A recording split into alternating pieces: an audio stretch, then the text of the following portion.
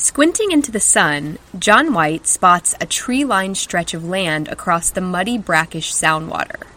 There, he says to the men rowing, pointing to a small, sandy stretch of beach emerging from the gently swaying salt marsh. They pull the rowboat ashore and stagger out on wobbly, sea-worn legs. Cautiously, they make their way into the tree line and towards the site of the settlement White helped to build 2 years ago. He looks around. This island is full of enemies. He was lucky to escape it last time. He takes a deep breath and focuses on the mission. Find the settlement. Find the 15 men Grenville left behind. Up ahead, the trees thin. A clearing. The remains of the ransacked fort emerge as they near it, but White takes in little of the ruins around him.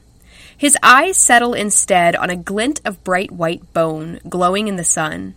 It's a human skull. They found the men that stayed behind. One of them, at least. In 1587, John White arrived on Roanoke Island, part of the Outer Banks of present-day North Carolina. He was part of an expedition sent by Queen Elizabeth I of England to establish a permanent colony in the Americas. White was to be the governor of this new colony.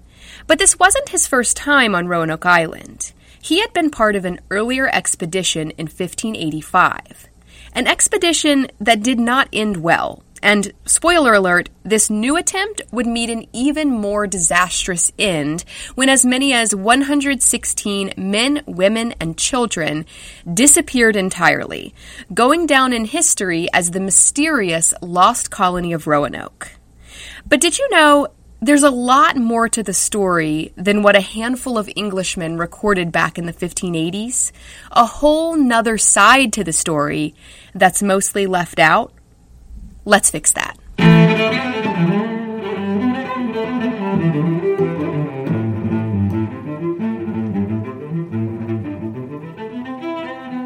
Hello, I'm Shay LaFontaine, and you're listening to History Fix, where I discuss lesser-known true stories from history you won't be able to stop thinking about.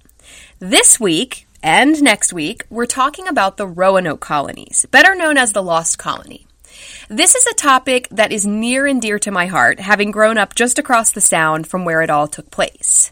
I know a lot about the Roanoke colonies. I taught it for 8 years as a 4th grade social studies teacher, researched it extensively for lessons I created for my TPT store, which is my real job, by the way, and just grew up in it, really. So cool, this should be easy to cover, right?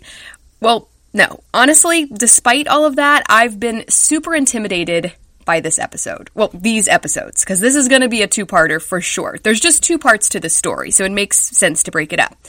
But yeah, I'm intimidated to dig into this because there's so much to this story, and I just really want to do it justice.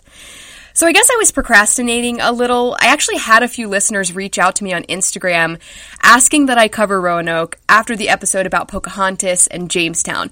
It kept coming up in that episode and in the mini-fix about the Jamestown Jane.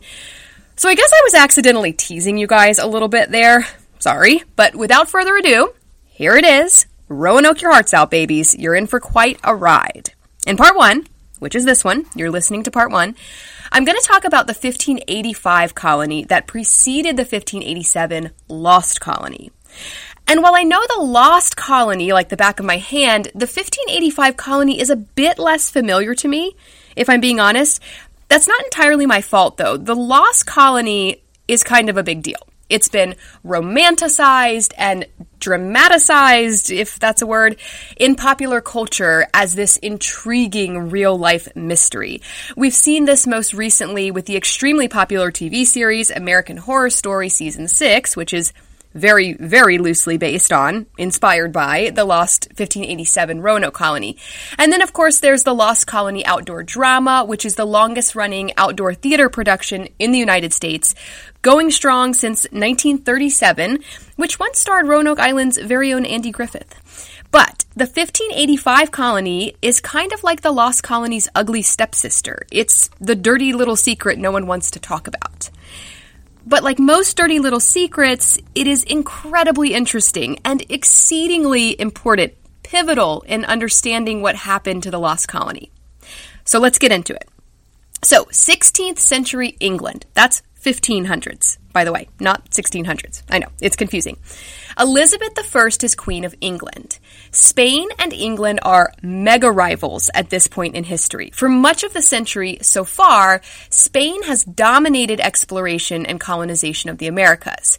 They have Central America, they have South America, they have the Caribbean, they even have Florida.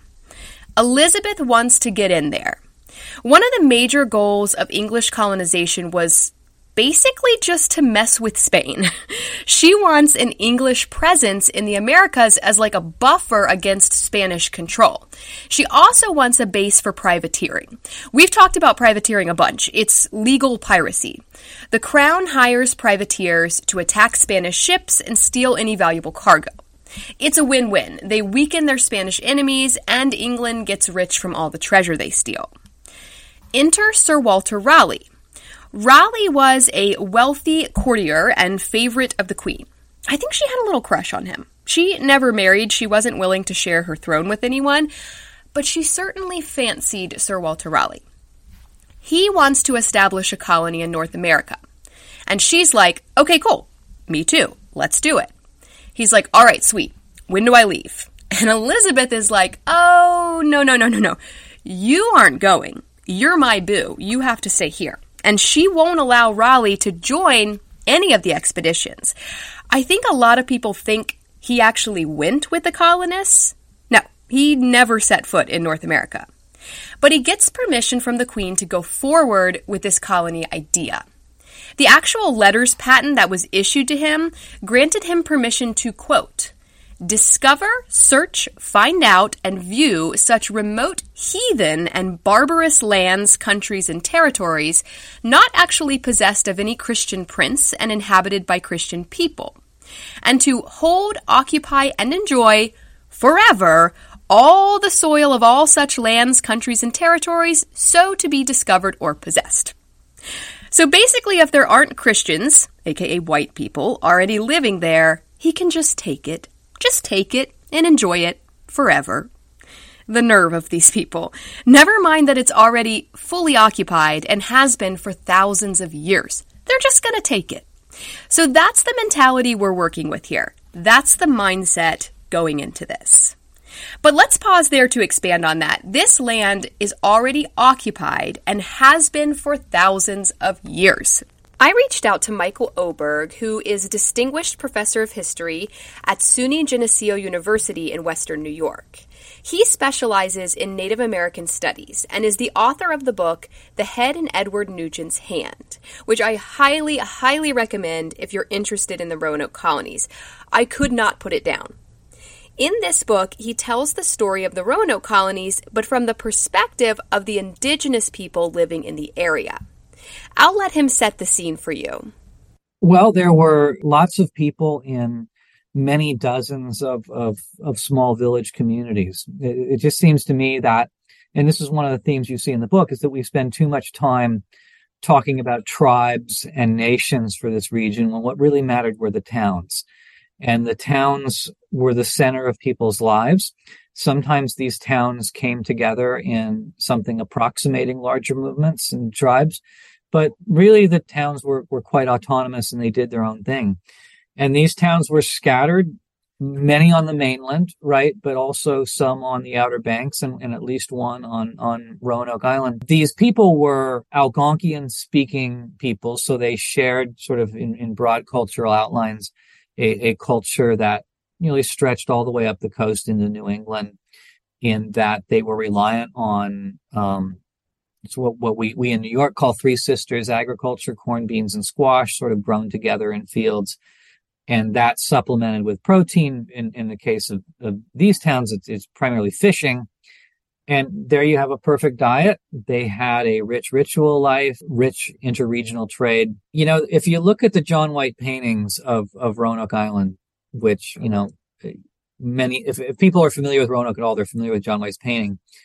And you look at the pictures of these towns, what I do is I ask my students, you know, what is it that makes a group of people civilized, in big air quotes there?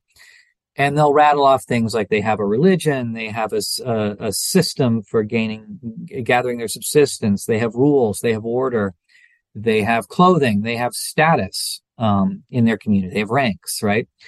And if you look at those John White paintings of the people on the Carolina Outer Banks, and if your listeners haven't looked at those pictures, it's well worth Googling them and looking at them. And you'll see that even the English who were looking at these Indians saw them as people who had, they weren't savages, air quotes. They were people who had many of the same qualities that they did. So, Algonquian speaking, I just want to clarify, Algonquian is a language. It's the same language spoken by the Powhatan, which were Pocahontas people. Within this group, Carolina Algonquian, there were many different groups. On the mainland, the Roanoke, Weepamoick, Sikatan, Macchapunga, the Roanokes on Roanoke Island, the Croatoans on the Outer Banks. But Michael is pretty adamant that the word tribe doesn't do much to explain the organization of this civilization. It's really more village-based. Stay tuned. I'll be right back after a quick break.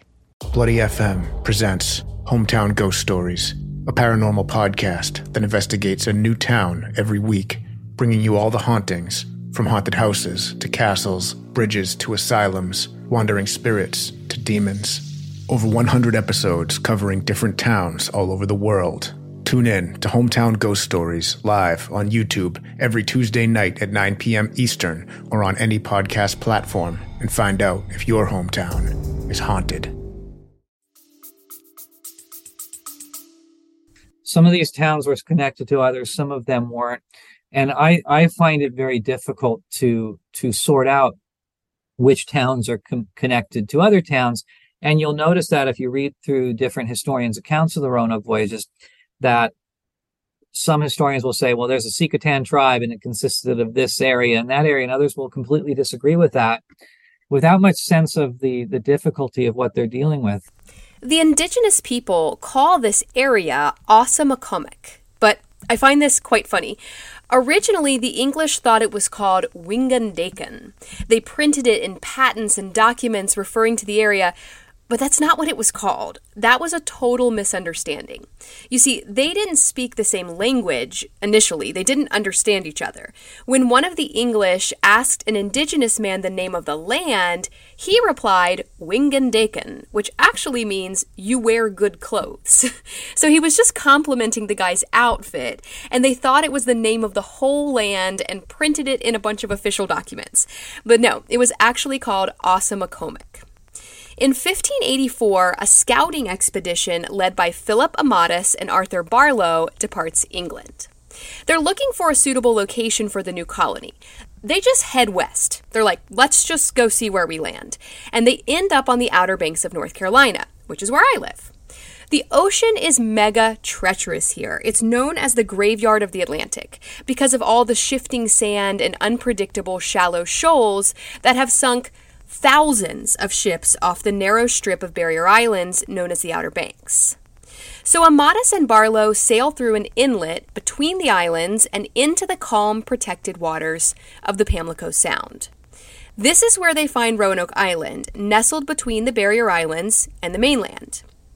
It's about 10 miles long and 2 miles wide, with tons of trees. It's teeming with game, plus the indigenous people seem friendly.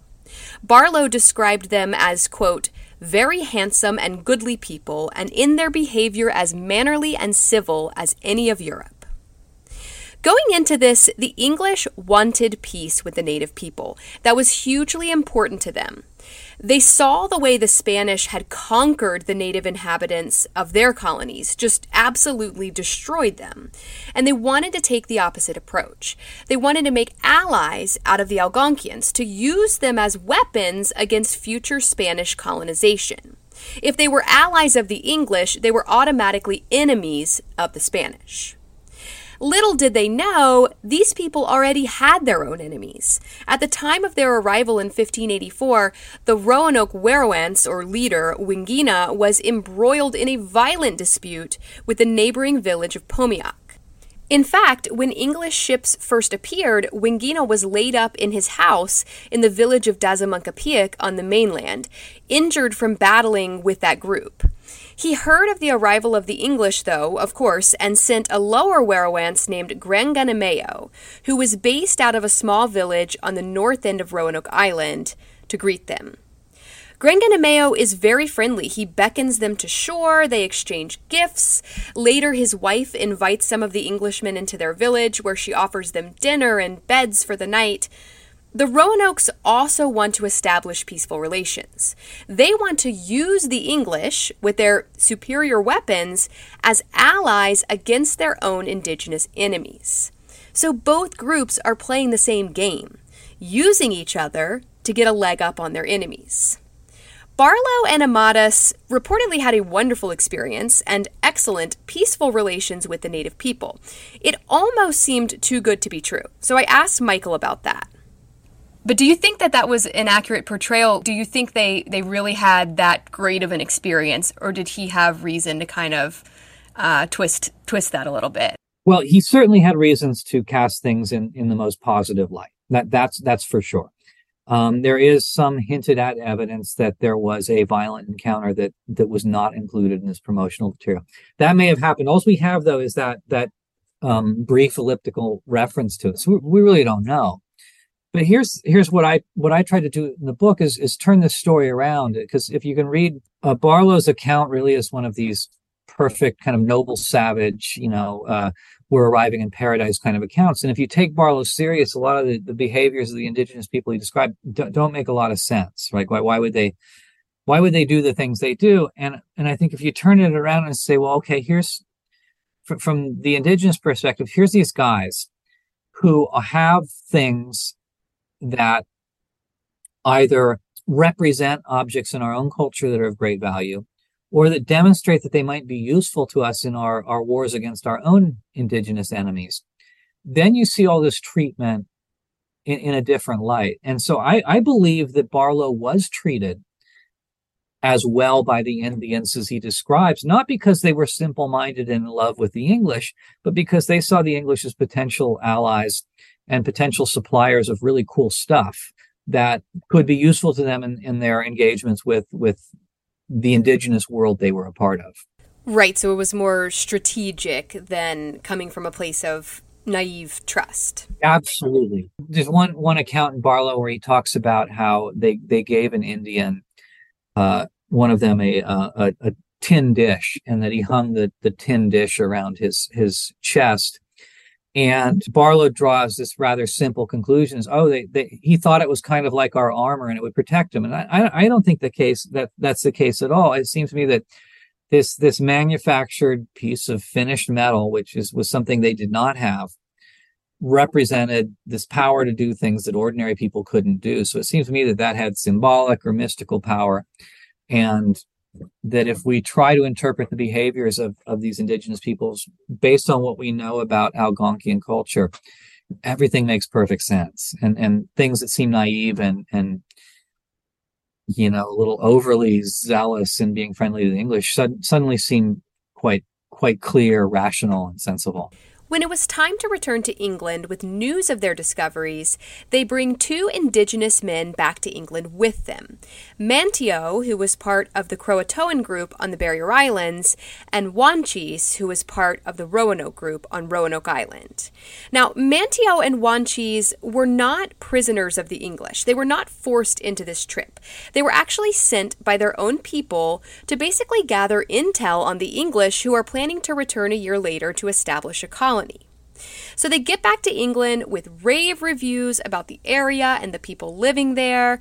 Sir Walter Raleigh is stoked. He's parading Manteo and Wanchese around. The English are fascinated by them. And this helps Raleigh enlist more investors in the colony. It's the same thing King James will do later with Pocahontas. They are propaganda. See, the New World is great. The people are so exotic and cool. Don't you want to move there? About a year later, they're ready to actually establish a colony. Remember, the 1584 expedition was just to scout out a location. They were never planning to stay. Now it's 1585. 7 ships carrying around 600 English soldiers and sailors, plus Manteo and Wanchese, set sail from Plymouth, England, toward Roanoke Island. The 1585 colony was all men.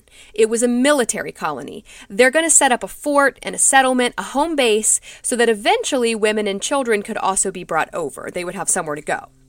This fleet of 7 ships is under the command of Sir Richard Grenville, who was Sir Walter Raleigh's cousin. So Grenville's in charge of the sea voyage, basically the crossing, but another man has been appointed governor of the colony. That man is named Ralph Lane, and he's pretty awful. He's a pretty garbage human. I don't know how these guys always get put in charge. Other notable folks include John White. He's here to record things. He paints pictures and keeps a written account of the people they encounter. Thomas Harriot was a scientist who had learned some Algonquian from Manteo and Wanchi, so he helps with communication. He also writes an in-depth account of the expedition, which is where a lot of the information we know comes from. Philip Amatus is back with this crew. Remember, he came with Barlow in 1584, so this is his second trip. And of course, Manteo and Wanchis, who have spent months in England gathering intel about these people, and they are returning with very differing views of the English. Manteo is all for it. He thinks the English are great. He thinks they will be powerful allies. Wanchis is not so sure. He's seen the brutality of these men, the filthy squalor they live in over in London, the power of their military might. He begins to fear the English will be more enemy than ally. And I imagine he can't wait to get back to Roanoke to tell Wingina all of this. Once they reach the Outer Banks, they encounter a problem pretty much immediately. Some of the ships in the fleet are too big to enter the sound around Roanoke Island. The sound is pretty shallow, and the inlets are unpredictable. If your ship draws too much water, you're not getting it in there without running aground, which is exactly what happens to their flagship, Tiger. So they're forced to anchor offshore in the ocean, where they're exposed to storms, strong winds, and rough seas. Several ships were badly damaged pretty much immediately, and most of the food and supplies they had brought with them were destroyed by seawater. They were reportedly left with only around 20 days worth of food. So this is bad. This is real bad. They're supposed to be setting up a permanent colony. Now they have no supplies, no food, no time to prepare for winter. It's not looking good. It's a bad start. There's no way they can support 600 men with so few provisions. So eventually, Grenville takes most of the men and heads back to England to get more supplies, leaving Ralph Lane with 108 men. And this isn't just like running home to grab something you forgot real quick. This is like months at sea. He's planning to come back, but it's going to be a minute. Basically, as soon as they get to shore, Wanchis takes off. He's like, see ya. He runs straight to Wingina and warns him. The English are awful. They are going to destroy us. Which he's ultimately right. But Wingina isn't sure. He decides to keep exploring this English ally idea. He instructs Ralph Lane to set up a settlement on the north end of Roanoke Island, about a half-mile from Granganameo's village, so he can keep an eye on them, basically. Which they do. They dig this triangular-shaped earth fortification that they top with a palisade, a fort, and then they build some houses, a blacksmith shop, that sort of thing around the outside of the fort, which seems like a weird choice, but whatever.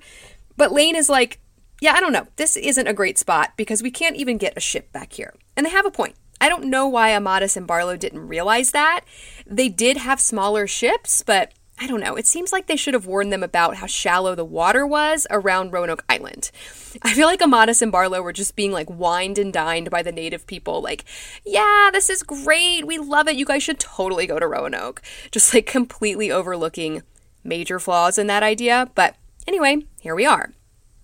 So while Lane wants to look for a more suitable location for the colony, they're kind of forced to just set up shop here on the north end of Roanoke Island. It's an interesting dynamic we see here. When you think of English colonization, you think of men like waltzing off a ship and planting a flag, claiming the land. And that's not really what happened at Roanoke. They were very much invited in by the Roanoke people, actually told where they could set up their settlement. They were following orders, essentially. But that piece that Barlow reported back in 1584 does not last long.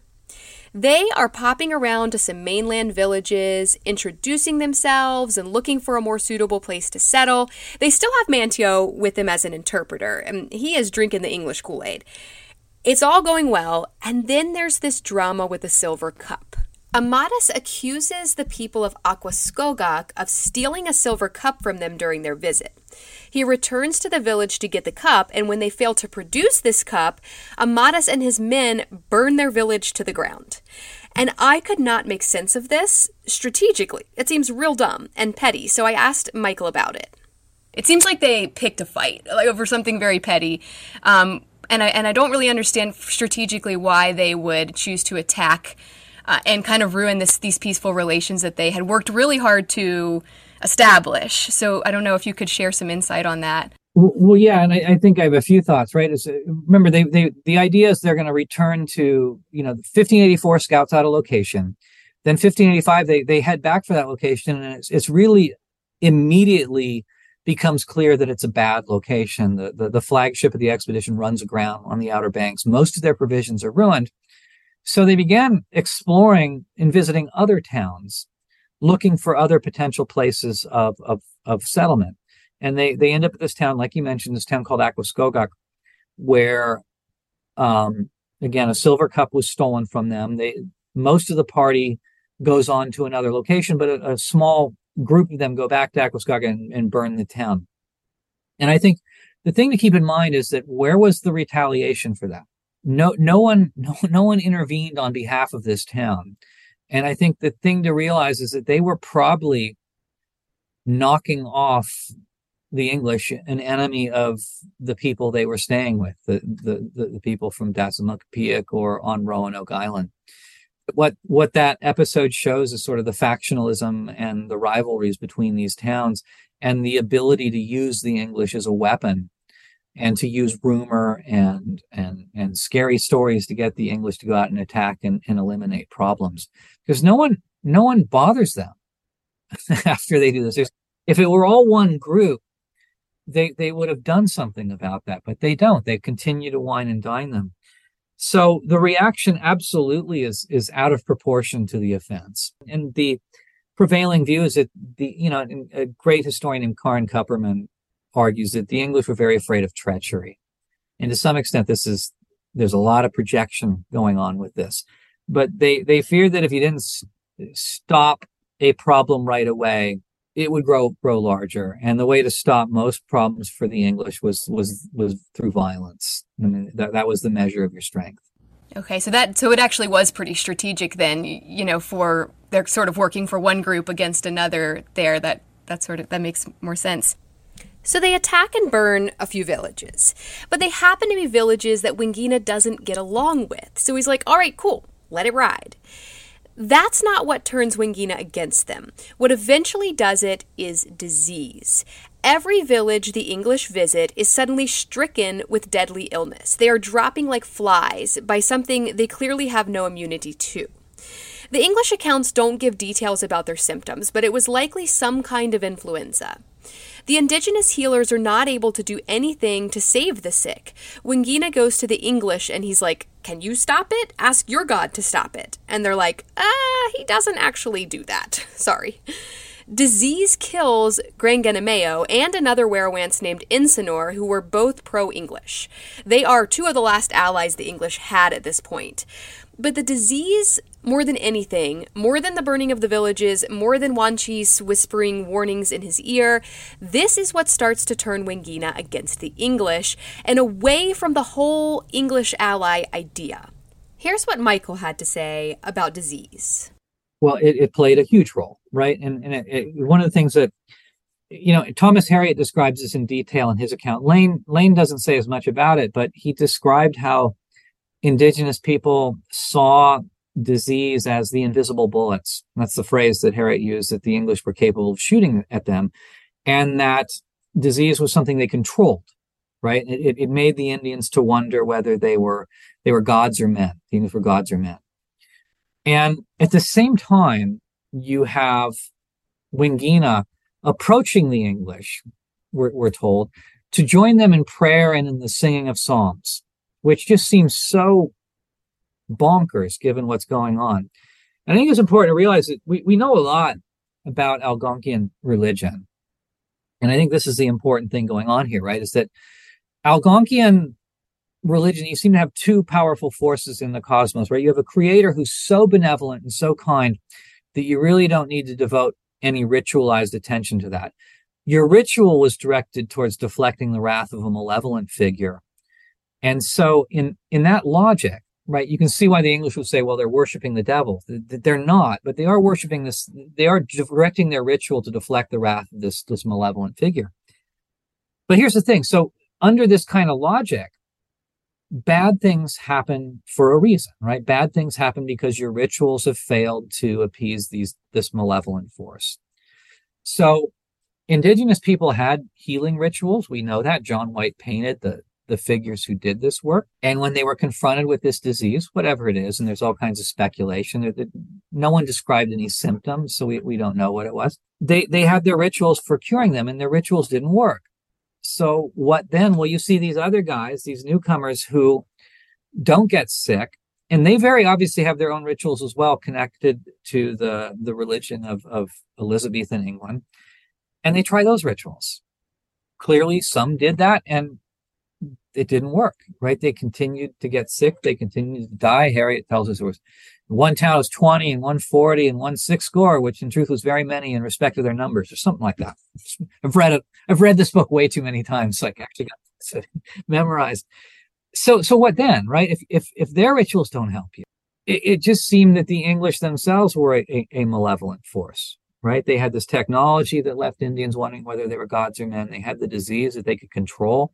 There's two options then. One, you attack and kill them. The second one, you leave them. At this point, Wingina changes his name to Pemisipan. This is not uncommon in Algonquian culture. We're not totally sure why he changed his name. It may have been to signify the change in the way he viewed the English, like he's a new person who has suddenly seen the light.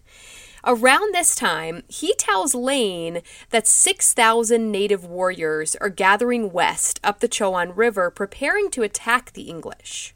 Lane heads that way. He's greeted peacefully, but he storms into their village and takes their Werowance Minitonin captive. He's like, what the heck? Why are you planning to attack us? And Minitonin is like, I have no idea what you're talking about. We aren't planning to attack you. I think Pemisipan, aka Wingina, made that up. I think he's the one planning to attack you. So this plants a seed of paranoia in Ralph Lane. He starts to believe that Pemisipan is plotting against him. Lane lets Minitonin go, but he takes his son Skyko back to Roanoke Island with him as a prisoner. When he gets back, he realizes the Roanoke village near them has been left abandoned. The people are gone. All the crops are gone. All of the fishing weirs are gone. This is a problem. The English are not self-sufficient. They rely heavily on the Roanoke people for food at this point. So Pemisipan has withdrawn that support, most likely hoping that any survivors returning from the disastrous westward mission he sent them on would just starve to death and they'd be done with the whole lot of them. There were 107 English people or thereabouts at the 1585 colony. That's more people than any one town could take, right? So they decide to leave and distance themselves from this force that was causing so much destruction in their community. And that departure from Roanoke Island, the Indians did, they paddled across to the mainland. That awakens again this English fear of treachery and the English attack and kill people who they did not need to kill. Lane is furious. He's on to Pemisipan. He just knows he's plotting against them at this point. Plus, Skyko, his captive Choanoic, tells him Pemisipan is plotting to wipe them out in a middle-of-the-night sneak attack. Lane details all of this in his journal, and he decides to take drastic measures. Ralph Lane's account of the colony is this paranoid discussion of this conspiracy that I'm sure never, I can't prove it, but I don't think ever existed. That conspiracy was something Indians were telling Ralph Lane to get rid of their enemies, to go attack their enemies, get rid of them. There was no danger here. In that sense, this is sort of a tragic story caused by English propensity to violence and English propensity to assume the worst about indigenous people. Ralph Lane seeks counsel with Pemisipan at his village on the mainland, which today is called Mans Harbor. He meets with Pemisipan and some other important leaders, acting like he just wants to talk. And then he yells, "Christ our victory," and the English open fire.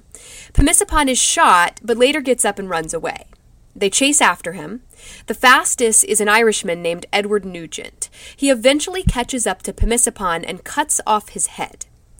This is Ralph Lane's account of that moment, reenacted by my friend Bill Ray, who spent many years in character as captain of the Elizabeth II, a replica sailing ship based on those that carried the settlers to Roanoke Island. So who better to do this? I'm not sure. Here's what Lane wrote in his journal. In the end, an Irishman serving me, one Nugent, and the deputy provost, undertook him, and following him in the woods, overtook him. And I, in some doubt, lest we had lost both the king and my man by our own negligence, to have been intercepted by the savages, we met him returning out of the woods, with Pemmicepon's head in his hand. Yeah, so much for peace. Here's Michael's take. I think Ralph Lane was misled. He's told by Wingina that there's this conspiracy taking place in the West, up the Albemarle Sound. And he goes up there and confronts the people at this town called Roanoke. And they sort of turn the thing around. They say, well, it's not us who's conspiring against you. It's Wingina who's conspiring against you. And he's just having a fever dream about who's out to get him. And I don't think anyone was out to get him. They just wanted to get away from him. The Indians just wanted to get away from the English, who they saw as a force of destruction. Lane's account was, we have to remember, self-serving. He was an army officer. He was a military man. And no matter what we say about him, he left his post. And he had to justify that desertion. And his justification is that there's this massive conspiracy that was going to wipe them out. And his attack was the way to preemptively, decapitate that conspiracy by decapitating Pemmicepon. But again, the evidence, it just makes no sense that conspiracy was taking place. So it seems like Lane and the rest of the colonists are completely screwed, right? There's no way they're getting away with this. But we really don't know, Shay, what would have happened, right? Because just after this takes place, Francis Drake arrives, and his arrival almost coincides with a hurricane, which causes a lot of ships to be lost. So according to the account, there's not really any way for Drake to leave any ships for the English to sustain this colony, and everyone just packs up and goes away. That's right. About a week after the murder of Pemmicepon, Sir Francis Drake made his way to the Outer Banks to check in on the colony. So let's rewind for a minute to have a look at what Drake has been up to all this time. Drake has been off privateering, raiding Spanish ships off the coast of Florida and the West Indies. He's taken a bunch of valuables and also captured a reported 500 enslaved Africans and indigenous South Americans. Before he heads to Roanoke, he makes a stop in St. Augustine, Florida. St. Augustine was a Spanish outpost, basically just to discourage other countries from trying to settle in that area. Drake took a bunch of valuable hardware off of the houses, locks and doorknobs and hinges and stuff, and then basically destroyed St. Augustine, set it ablaze. He's like, cool, they're going to love these doorknobs in Roanoke. This is exactly what they need over there. Because you see, he misunderstood the situation completely. He thought the Roanoke colony was surely well established and thriving at this point. He rolls up with a bunch of fancy hinges and finds them basically starving and at war with the neighboring indigenous groups after murdering their leader. He's like, okay, never mind the doorknobs then. Ralph Lane is like, get us out of here. He wants to head up towards the Chesapeake Bay to scout out a better spot for the colony, but a terrible storm, probably a hurricane, scatters the fleet and basically forces them to return to England. What I find very interesting is that when Sir Francis Drake returns to England, he only has 100 enslaved people with him. What happened to the other 400 enslaved Africans and South Americans he stole from the Spanish? Some historians theorize that he left them behind on Roanoke Island. This would change everything. When the 1587 group arrives the next year, they find no sign of any enslaved people, just that one English skeleton. So if this is true, there's a whole nother lost colony of Roanoke that no one even cared to look for. Others think maybe they were lost at sea during the storm, maybe Drake sold them off on the way back to England, but I can't stop coming back to the possibility that they were left behind. The impact that would have culturally, linguistically, genetically is profound.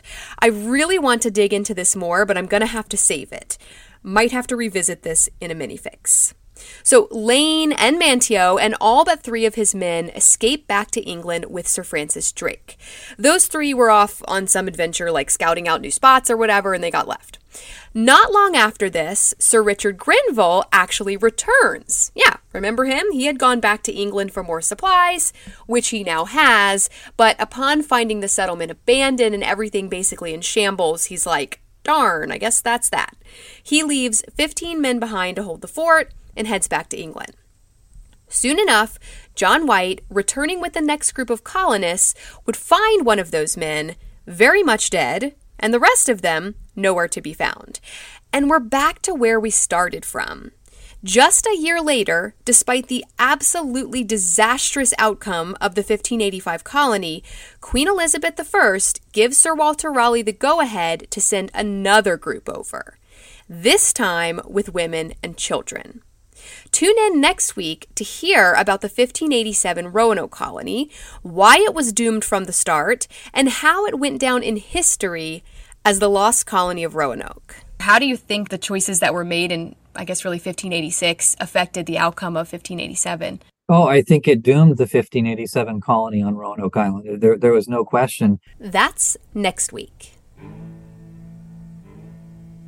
Thank you all so very much for listening to History Fix. I hope you found this story interesting and maybe you even learned something new. Be sure to follow my Instagram @HistoryFixPodcast to see some images that go along with this episode and to stay on top of new episodes as they drop. I'd also really appreciate it if you'd rate and follow this podcast on whatever app you're using to listen. That'll make it much easier to get your next fix. Information used in this episode was sourced from The Head in Edward Nugent's Hand, and a huge thank you to author Michael Oberg for being willing to share his knowledge with us, Fort Raleigh National Historic Site, Coastal Review, Smithsonian Magazine, Washington Daily News, the First Colony Foundation, and the Journal of Ralph Lane from Documenting the American South. Links to all of these sources can be found in the show notes. Also, huge thank you to Bill Ray for helping to bring Ralph Lane's words to life.